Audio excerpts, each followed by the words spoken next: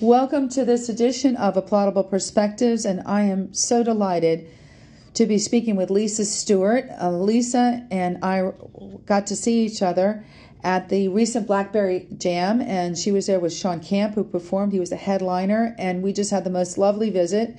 And then we realized that all three of us share a love of Indian food, so we had a wonderful lunch, and Sean took us out to eat.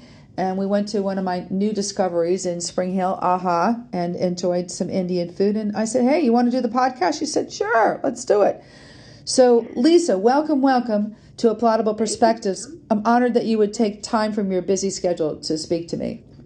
Oh, I'm honored to do it. I'm happy to be here. So, let's talk a little bit about, you've been here several years. People know your name. You've had a record deal. You've worn a lot of hats. I mean, you've been an actor. You've been a host of several shows on the Nashville network. You are now, of course, performing. You've never stopped performing, but you're a single mom. You've got a wonderful son. I want to hear more about your boy. And let's just talk about how did you make it here and where are you from? I know you grew up in Mississippi. Where in Mississippi, and how did you make your way to Nashville, Tennessee, to Music City? Yeah, well, I am. I'm from a town called Louisville, Mississippi. It's in the east central part of the Red Clay Hills, Mississippi. And when I graduated from high school, I actually received full scholarship to go to Mississippi University for Women. And I went there my freshman year, and I was studying music. Well, I met a British fellow named Benny Litchfield, and he was a senior citizen, but he was a lovely jazz pianist. And we ended up playing some gigs around town. And one day he told me, he said, darling, if you want to be in the music industry, you have to go where the industry is, and it ain't here. So I started looking at other universities to attend, and Belmont University was one of the first on my list. And I came here, I auditioned for the music staff there, and received another scholarship. Wow. Scholarship. Mm-hmm. Well, Belmont's pretty competitive, so that's quite a compliment to you. Well, thank you. I love to sing since I was 6 years old. I had an aha moment on the stage when I performed my first solo. I knew that that's exactly what I wanted to do for my career in my life. And I never stopped singing from the time I was 6 years old until, well, I won't say I never stopped singing. I did take a break to have a family and all that, but that's a whole other story. But yeah, that's what brought me to Nashville was Belmont University. And in my senior year, I actually was singing. I had been in a jazz kind of R&B ensemble called Soiree. Uh-huh. And one night we were playing at a wedding reception, and I was a full-time student and playing gigs at night. Whoa! And so we were playing at a wedding reception, and this nice guy named Mark Thompson came up to me during our break, and he said, "Hey, do you do session work?" And I said, "Yeah, sure." And he said, "Well, I've written some things. I'm the judge band leader." Wow. Naomi and Wynonna, yes. So he said, Wynonna's actually about to do a solo career, and I've written some things for her, and I think your voice would be perfect for these demos. I think she could hear herself, if she hears you singing them. And so, let's get together and schedule a time to record. I said, sure. So now stop for a second. Is this when Y was working with Tony Brown? This was her very first venture into being a solo artist. Okay, I'm trying to think. Nobody knew. Is that who produced her to start with? I'm trying to think. I think Tony, she had no one else on earth, and I'm just trying to think. Yeah, then I guess that would be. Yeah, I think that was Tony. That's fantastic. Cool. Well, we all love Tony Brown. Oh my God, Tony's amazing. And then she cut Roger Murrah's song "Only Love," which I love that song. Yes. Oh my goodness! And of course, Roger's been on Applaudable Perspectives. He's a buddy. So okay, so you went in and you just started. We recorded a few songs that he had written for her solo project, and the engineer after that session said, "Hey, is anybody working with you?" And I said, well, you know, I'm a full-time student. I play gigs at night, and there were some people in the pop world interested in doing some things with me in New York and that kind of. I said, but you know, nothing's really. I'm still looking for, you know, my way. And he said, well, hey, why don't you come in and let's just do a piano vocal of what you do, you know? And I was singing a lot of jazz. So I came in and I did a piano vocal of My Funny Valentine. Well, that engineer was a guy that you probably know named Byron Gallimore. I sure do. Before Byron became the Byron Gallimore, the great Byron Gallimore, he was just getting started too. And so that morning I did a piano vocal of My Funny Valentine. I went to school. I came back home to my efficiency apartment, and I got a call from him that afternoon. And he said, Lisa, are you sitting down? I said, what's going on, Byron? He said, you have offers from 4 major labels. What? Wow. That's what I said. What? And now how old are you at this point? You're what? Just college kid? I was 20, let's see. Oh, gosh, how old was I? Hold on, let me think. 88. I was like 22. Oh, my gosh. Mm-hmm. Yeah, so... wow. I said, I guess I need an attorney. He said, yeah, I think you do. So I hired Malcolm Mims to represent me, and he spoke to all the different labels that were interested in signing me, and I went and met with several different people, and finally he guided me toward B&A Entertainment, which was under the umbrella of RCA and B&G. I flew to New York, met with Joe Galante. He listened to some of my stuff, and he said, let's do this. So wow. Richard Landis was the head of A&R, who's recently passed away. But Richard pulled me into that whole scene and brought me up to New York with Rick Pepin and Joe Galante. And it was always a dream of mine, just to fly to New York for lunch. Wow. But, I mean, look at this. Look at the top drawer people that you got associated with. I mean, Byron has gone on to produce McGraw to McGraw. I mean, Byron used to work with my old client and friend, Charlie Pride. That's who gave Byron his start, was Charlie Pride. That demo, was it Charlie Pride's Pie Gem. publishing company? Over at Pie Gem, yeah. So it's like, what I guess what I'm hearing is you just continued to stay steadfast with your dream, and you stayed open to the possibilities, and it's connections led to connections led to connections led to connections. But obviously people recognize your work ethic and your talent. Well, thank you. Well, you know, so it was a wonderful experience to be able to, I mean, and it's just getting a major record deal is, I realized looking back, just what a blessing that was in my life. I mean, that opened the doors to the world stage for me, you know, because it was when I was promoting my very first album on Crook and Chase that the producer Jim Owens, the television producer Jim Owens, saw me on that very first TV appearance, and he saw something in me and called my management, who was Stan Moretz. Yep. Stan recently passed away. Love Stan. Yes, Stan was, he was one of a kind. Absolutely. And, yep. He was Stan always looked like he just walked out of the best men's shop in the world. He just was always Dapper Dan and always impeccably dressed. Yep. Impeccably coiffed. Yes. And such a fun person to be around. Just a great energy, very positive. Great sense of humor. Yeah. And so anyway, you know, Stan called me and said, hey, Jim Owens has reached out to us. He wants to talk to you about auditioning for a co-host seat on a nationally syndicated television show. Well, I had minored in journalism at Belmont. At this point, I had left Belmont with just about 7 hours to complete my degree because I had such a huge endeavor in front of me with being a newly signed artist and doing a radio tour and all this. I couldn't do it all and be a student. So they need to give you an honorary degree, Lisa. Well, at this point. Long story short, I went back to Belmont. Did you really? Later, yes, and got my degree. Good for you. All right. With an emphasis in vocal performance. So anyway, but back to that. So so long story short, I got the gig.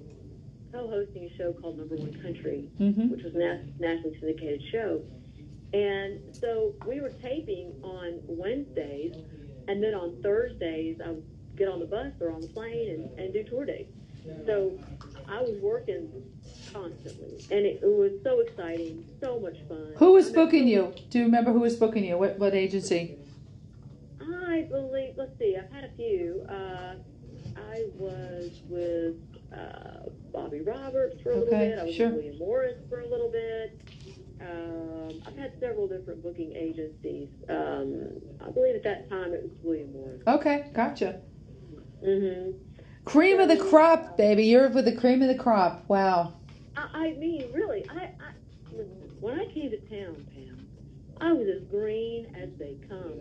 I had never driven on an interstate before. And when they put in 440, I nearly lost my mind because it went around the city. I was so confused. I have scoliosis, and I blame my lack of navigational skills on the fact that my spine is slightly crooked. So I can't find my way. I thank goodness for GPS, or I would be lost to this day. It's terrible. It's funny that you bring up 440 because I remember when it was constructed. And nobody was on it because nobody was quite sure where it went. And it was a little bit before cell phones and GPS and all that stuff. And I remember when they were getting ready to open it up, they opened it up to the community and there were people biking on it and rollerblading and had their scooters and everything. And now it's like you can't imagine Nashville without 440, I mean, it's just... So you and I both watched the city just grow. It was sort of this little kind of like a backwater town, not a wastewater, but a backwater town, kind of like a little provincial town. And now it's like it's the It City, they call it, right? That's right. It's a metropolis now. And when we first came here, it was like, you could literally walk down 16th Avenue and run into friends and pop in and on a songwriting session or whatever. And it was, I don't know, it was just a very different environment at that time, at that early time. It was like a campus kind of almost, Yeah, that's a good way to describe it. It was like a creative campus. Yeah. Yeah. So, okay, so you're touring, you're on the road, you're putting out records and Richard Landis, yes. Charlie Colello came down from New York and arranged all the strings on my first album. And I mean, it was like, wow. I went from sitting in class and playing, little jazz clubs to all of a sudden I'm rolling with the big dogs, as they would say, and I'm really a small town girl. This was all so strange and wonderful to me, Yeah. Scary too, I think. I was probably scary, right? Well, I was excited. I don't know that I was afraid. I was excited, but I was also very trusting.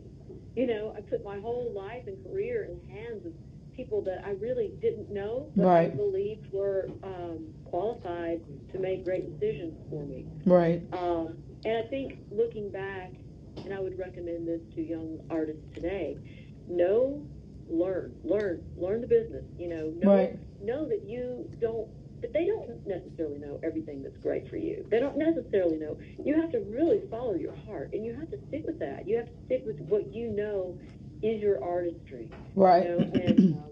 And advocate for yourself, right? Advocate for yourself. Advocate for yourself, yes, because the thing that's going to set you apart is not someone trying to put you into a mold, but it's going to be your sonic fingerprint that's going to make you different from everyone else. Mm-hmm. If you're true to yourself, there's no one like you, mm-hmm. and that's going to make you stand out from the rest. And I feel that I maybe didn't quite have a strong sense of myself at that time, to be quite honest. And so I was very trusting, and I think if I had a better definition of myself as an artist at that point, I think I could have maybe done some more unique things. However, I worked a ton and had a great career, and still rolling, Okay, so during that time period, met a man, got married, and you have a son. So let's talk a little bit about that. And he's getting ready to go to school, go back to school, and of course going to high school. Going to high school. Goodness.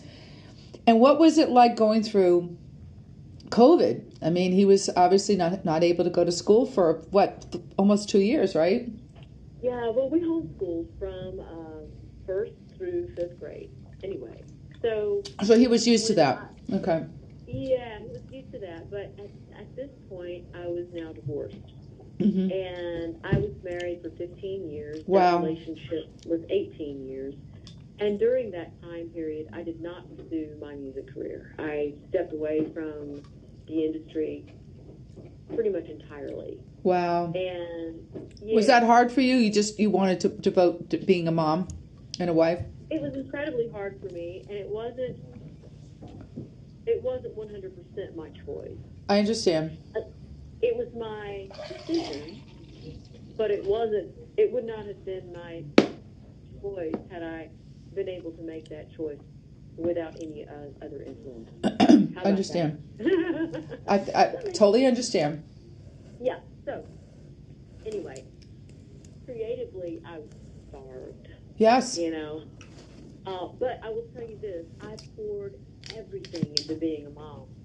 That's the greatest thing I've ever done in my life, was being a mom to my son. I love him more than anything. And I never had a why before. I have a why now. He is my why for everything I do. My son, Evan, is now 14. He'll be 15 in September. Oh, he's still a youngster. Yeah, we just went to his high school orientation last night. He's like knocking on 6 feet tall. Wow! Towering above all the other 14-year-olds. And he's amazing. He's just the greatest thing in my life. I'm so in love with my son. He's incredibly bright. I'm so proud of him, because even in the midst of divorce and going back and forth between his dad's house and my house, he's maintained straight A's. Okay, so we're talking about Evan and being a mom and high school orientation. Is he excited about going to high school? I mean, this is all totally new for him since he's been homeschooled. Right. Yes, he is so excited. Well, he did go into the public school system in the 7th grade, because that's when I went through a divorce. And I wasn't able to homeschool him because I had to earn a living. And so I just couldn't, do that all. I couldn't homeschool and earn a living by myself. So, so he went to the public school for a bit. And Lisa, is he interested in the arts? Does he show an affinity for music or the arts at all? Acting? He loves music. He has great taste in music. He's very musical. He plays a little guitar, and he sings like a bird. But he has seen the difficulty of a life in the business from both his dad and me. Mm-hmm. And he's like, Mom, I love music. He really is a great singer. And watching me as an actor and voiceover talent, he does those things too. And he's a fine actor, and he does amazing voiceover stuff. And he's worked in those. He's done commercials, and he's done some voiceover work. He's done all this stuff, kind of like because he was along for the ride. Yeah. You know what I mean? I remember carrying him to an audition when he was just an infant, and I went to this audition, and they said, "Hey, we need a baby. Could he?" So he got an agent when he was like 6 months old. Oh, that's crazy! Wow. Yeah.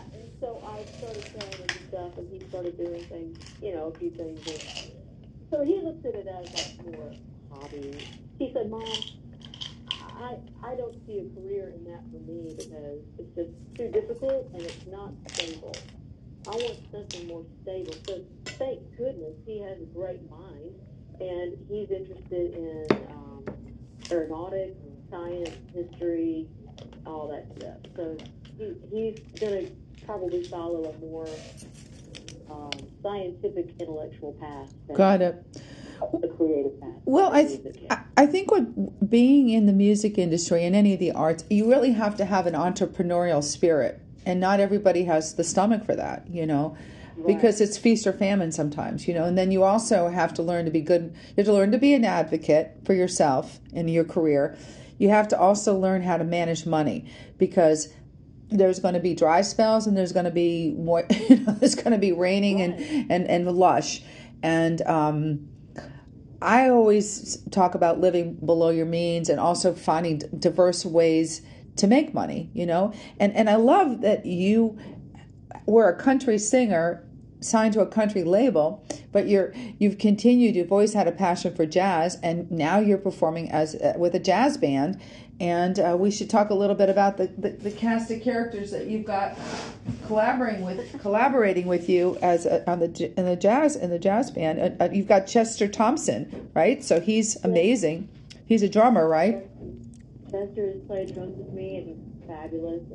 He's with Genesis and Zappa. I mean, talk a little bit about him, and how did you connect with him? And Weather Report. Well, I it's crazy how I came out of the pandemic. I came out of a long period of time where I did not participate in music at all.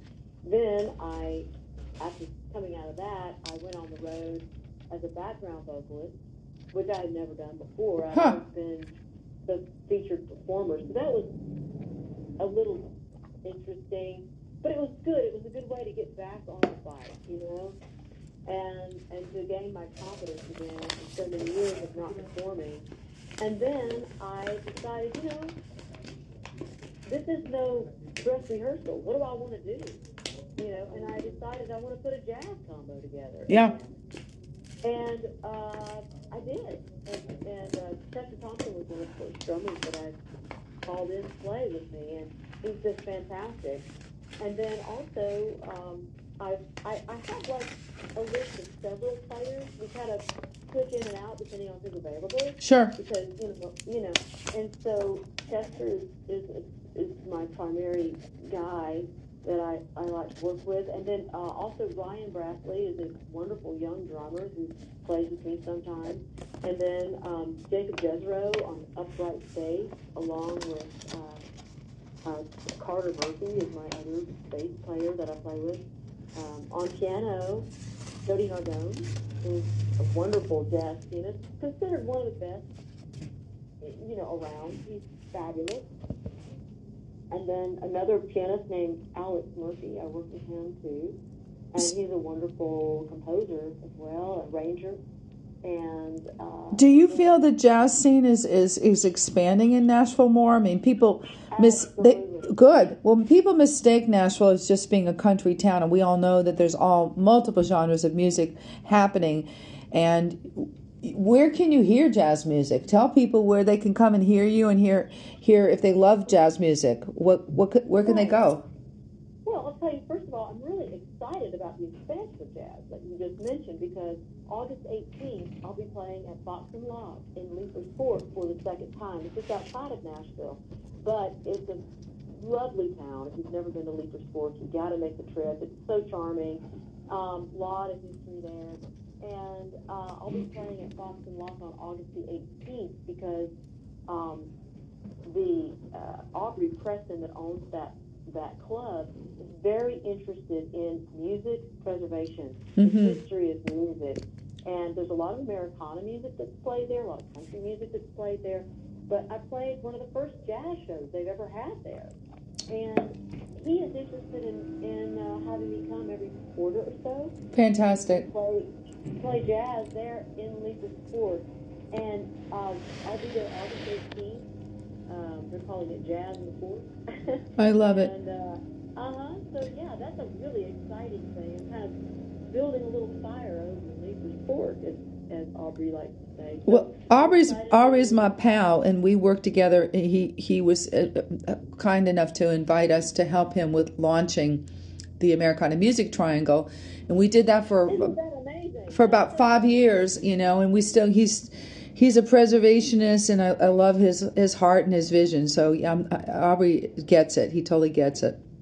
Same here, and I feel very fortunate that he's interested in helping me along and to grow my branch, and what I'm doing. And then also, but other places you can hear jazz in Nashville. I have a residency at Analog at the Hutton Hotel. Uh-huh. I play there about once a month, and it's an incredible room, and it's It's an incredible sounding room, and it's also very plush. It's a good date night. Yeah, it's lovely. I love that place. Yeah, and then Rudy's Jazz Room is another place that I play pretty regularly. And it's a small club. It's about 84 seats. And it feels like you're in a little New York City jazz club. It's really, really cool. Mm-hmm. And then there are other places. I'll be playing at Sunday Jazz at Cheekwood this fall. October 8th, I'll be there. I think it's great that Cheekwood features jazz music in the spring and the fall. And then, and there are other places that I understand are popping up, like Sinatra and places like that in town that are featuring jazz music. So, but those are the top 3 places that I would recommend where I'm playing. I think Skulls maybe is also doing some jazz too downtown. Skulls is another spot. Skulls, Rainbow Room is a pretty hot spot. A lot of the guys I play with play there. Yeah, that's Bill Miller owns both of those, Sinatras and Skulls both. Yeah. Mm-hmm. Exactly. I haven't played Skulls, but I understand it's a lot of fun. Really. Well, and we have so many amazing hotels that have gone up in the last 10 years. And they have very sophisticated clientele who can afford to pay $400 a night for a room, and that would be a good place for you to play as well as. Hello, Four Seasons Hotel, if you're listening. Yeah, here we go. Call Pam because I want to play in your room. I want to play on the roof of the Four Seasons. There you go. That would be cool. Yeah. And cruise ships. I mean, there's a ton of places that would be interested in you. So are you still writing? I know you write songs from time to time. But are you still writing? Yes, I'm constantly writing. If I lost my phone, thank goodness for the cloud, because I've got hundreds and hundreds of songs on my phone. Ideas, seeds for ideas and completed songs. And yes, I've been writing a ton lately. And most recently, over the last year and a half, I've been collaborating a lot with Sean Camp. And we've probably written 35, 40 songs. And Sean's up for the Musicians Hall of, Sean is up for the Songwriters Hall of Fame, which well deserved and such a talent. Yeah, and this is like his 3rd nomination. Yeah. He's been considered many times, he's considered one of the finest writers around, and he is great. And we have a lovely ability to just get each other when it comes to writing music, and we've been able to write some songs that we're very proud of. We just have to get them demoed and out there. Yeah, exactly. Yeah, that's cool. So Lisa, let's talk about your like I said, you're a very attractive woman. You're very accomplished. You're a single mom. Was it hard being taken seriously? Because, you could be a model. I mean, you're very pretty. Did you have a hard time people just saying, oh, she's just a pretty face? And did you have a hard time, not just with men and with authority figures, but also with other women? Like maybe were they jealous of you, or were you able to find a way to support, to be supported and to support other women, which is important? Oh, well, when I was growing up in Mississippi, I never thought about my looks. I never thought I was anything special or different or above anyone else. I have an older brother. He's 8 years older than me, named Keith. Keith and I spent a lot of time hiking in the woods, looking for, fossils and petrified wood and catching tadpoles and raising frogs and things like that. I didn't grow up thinking that I was pretty. I grew up feeling very average, and it wasn't something that my mom or my dad, they loved me and they made me feel valued through my intellect and my heart. Mm-hmm. They didn't focus on looks. Mm-hmm. So I never really, and talent. My mother is a wonderful pianist. You can put any piece of music in front of her and she can play it. Wow. She wanted to be a concert pianist in New York, but she met this very dashingly handsome, black-haired, blue-eyed, olive-skinned fellow who fell madly in love and had a beautiful family in life. And so, but my mother always instilled in me that, to make my own way, to use my own talent, my own abilities, to make my own way, to not feel that I needed to depend on anyone, and to have confidence in who I am as a human being. And there was never a focus on looks. It was really weird when I came to Nashville, and I remember my first, when I was at Belmont, my friends were all like you should be in the Miss Belmont pageant. And I'm just like, no. They're like, you should do it. I'm like, no, there's no way I'm walking on stage in a swimsuit. I'm just not going to do that. But they're like, hey, but there's scholarship money involved, and you could win, and you could win like $1,000. Then you can go to Miss Tennessee, and I was like, oh no, Miss Tennessee's televised. I'm definitely not walking around in a swimsuit and high heels in Miss Tennessee. No. But they're like, but then I thought about, wow, that could be helpful to my parents if I could raise, earn money and pay for my education and help anyway. So, because the Roy A. Cup scholarship is not a full scholarship, it was a partial scholarship. So I thought, well, I considered it, and I did it, and I won. And Woo! Oh, no, now I've got to go to Miss Tennessee. Well, I worked so hard on the swimsuit part. I worked so hard on, I didn't worry about the talent part. I've been singing and performing since I was 6 years old and on the road at 11. I wasn't worried about the talent. I was worried about that part, the physical part, because I wasn't confident in my looks or anything like that. So I was working out all the time. I got my body in tip-top shape, and lo and behold, I won the swimsuit competition. I never, ever, ever saw myself that way, though, and I still don't,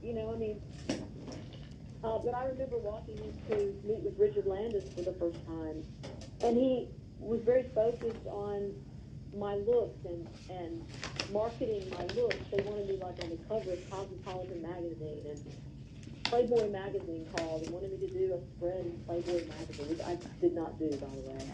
I couldn't help but think about, and I don't judge people who do that, but I'm just saying, for me personally, I just felt like one day I'd have to explain to maybe my future husband, or if I had children, or whatever. Sure. It just wasn't something I wanted to explain. I understand. People who do it, hats off to you. You've got beautiful pictures of your beautiful young body. That's great. But for me, it just wasn't for me. I just never really thought about my looks that much until I got into industry, I guess, and people really focused on it. Yeah, sure. And it's so youth oriented too, and you take really good care of yourself. Your skin is beautiful. So, are there any tips that you can offer people listening about either a regime that you use or foods that you eat? You're not vegetarian, but I know you eat a lot of vegetables, of course. Yeah, I do. I am very health conscious. One of the things that I'm passionate about is fitness and nutrition. Mm-hmm. And I definitely do something every day, be it walking a few miles or something. I also eat really clean food. I eat mostly organic food, and if I eat meat, it's usually a very lean, clean meat. And I cook at home a lot. Another one of my passions is cooking. So I'm into fitness and nutrition and cooking and all that kind of stuff. I mean, I grew up, my mom and dad were organic farmers. They were organic before it was cool. No kidding. Oh, yeah. And we had our own chickens and our own, pigs and things. And so I just grew up kind of living that way. Mm-hmm. And I've continued living that way my whole life. I don't eat a lot of processed foods if I can help it. Sometimes you're on the road and you can't help it. Yeah, sure. But I try to eat super clean and organic and I keep moving every day. I've just recently, I've gone through, the whole being the age that I am. There's some changes happening, and I worked with a trainer for a while, and I think the thing to do at this age is a lot of weight-bearing exercises, not to bulk up, but just to support your bones and your muscles and stay toned. Strengthen your core. Mm-hmm. Yeah, yes, your core and also stretching.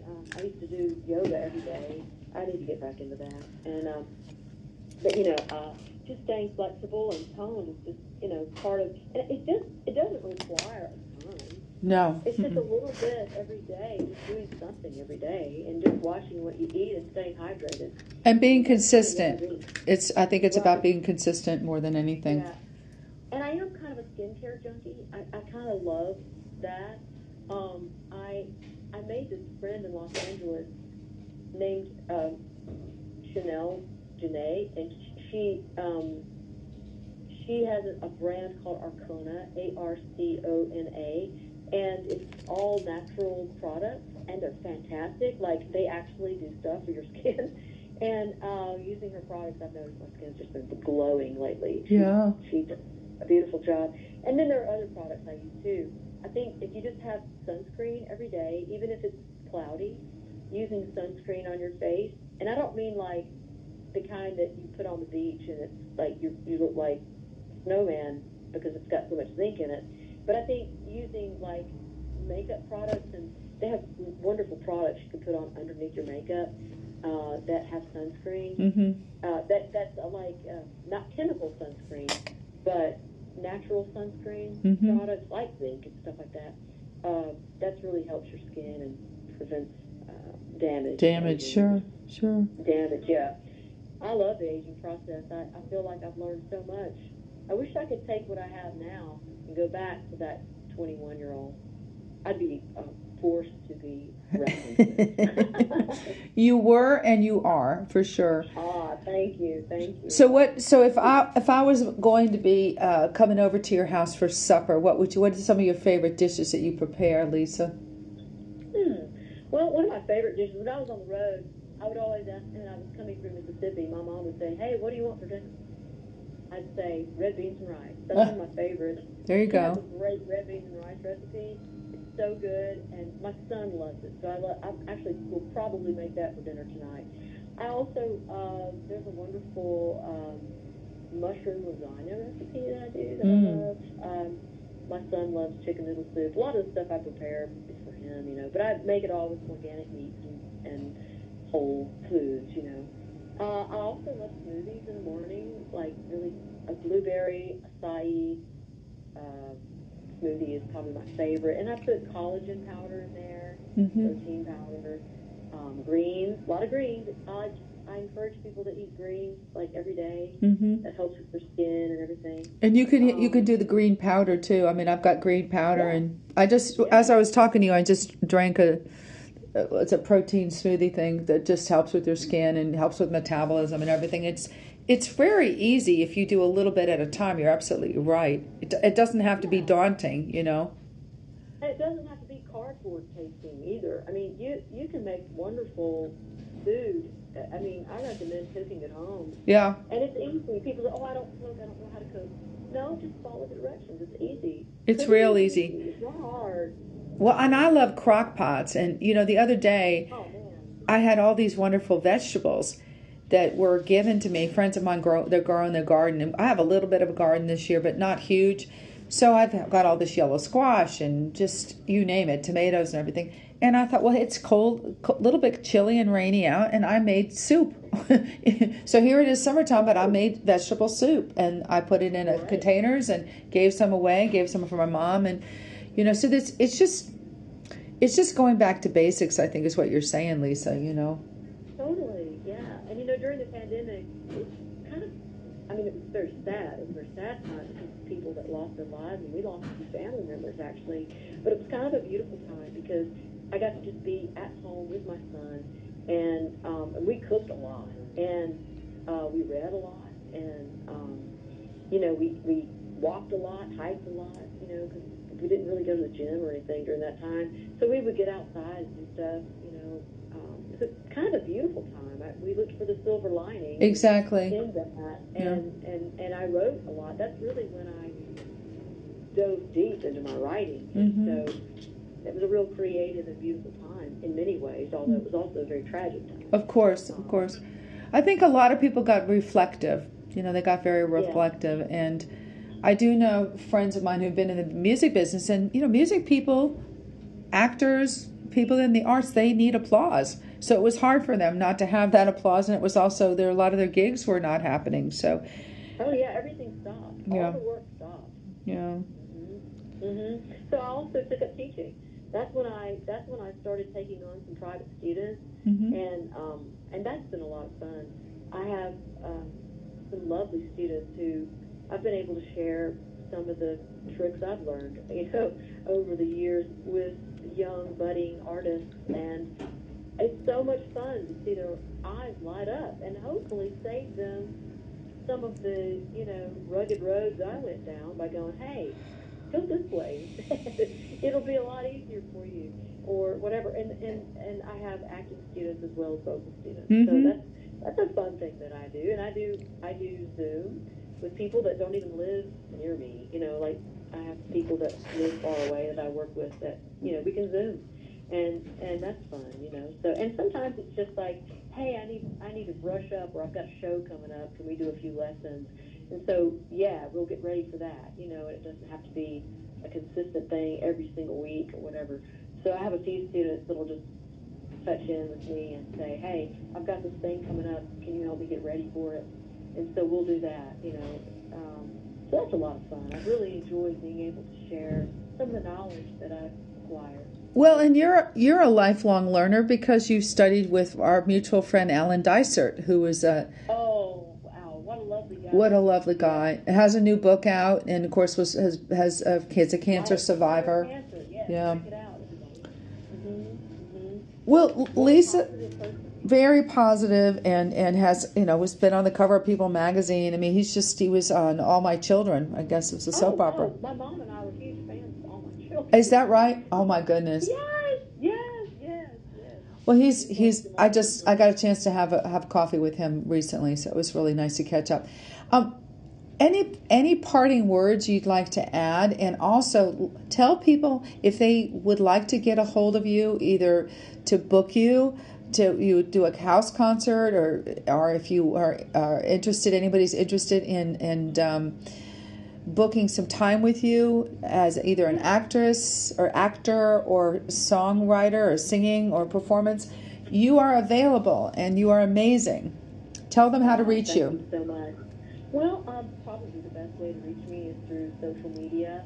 On Instagram, it's Lisa Stewart, STEWART_real, REAL. So Lisa Stewart _real. Okay. Yes, you can message me there. That's where a lot of my students might, you know, communicate with me. And I also have on Instagram Lisa Stewart Performance Studio. That's another spot you can reach out to me. Yeah. Do you have a website, Lisa? You know, I'm building a new one. Okay. So right now it's under construction, but I will have that up. Okay, good. And also, you know, I guess you and I do stuff together. So if someone wanted to reach me, they could probably reach me through you. You can reach, from PLA Media. We can. I'm helping Lisa doing a few things, and so please reach out to PLA Media too. Yeah. You are delightful. Any parting words of wit and wisdom? Invest in real estate, and you know, I remember I was presenting at the CMA Awards one year, and a makeup artist was doing my hair and makeup. Her name was Gwen, and we were just sort of in between, just hanging out backstage.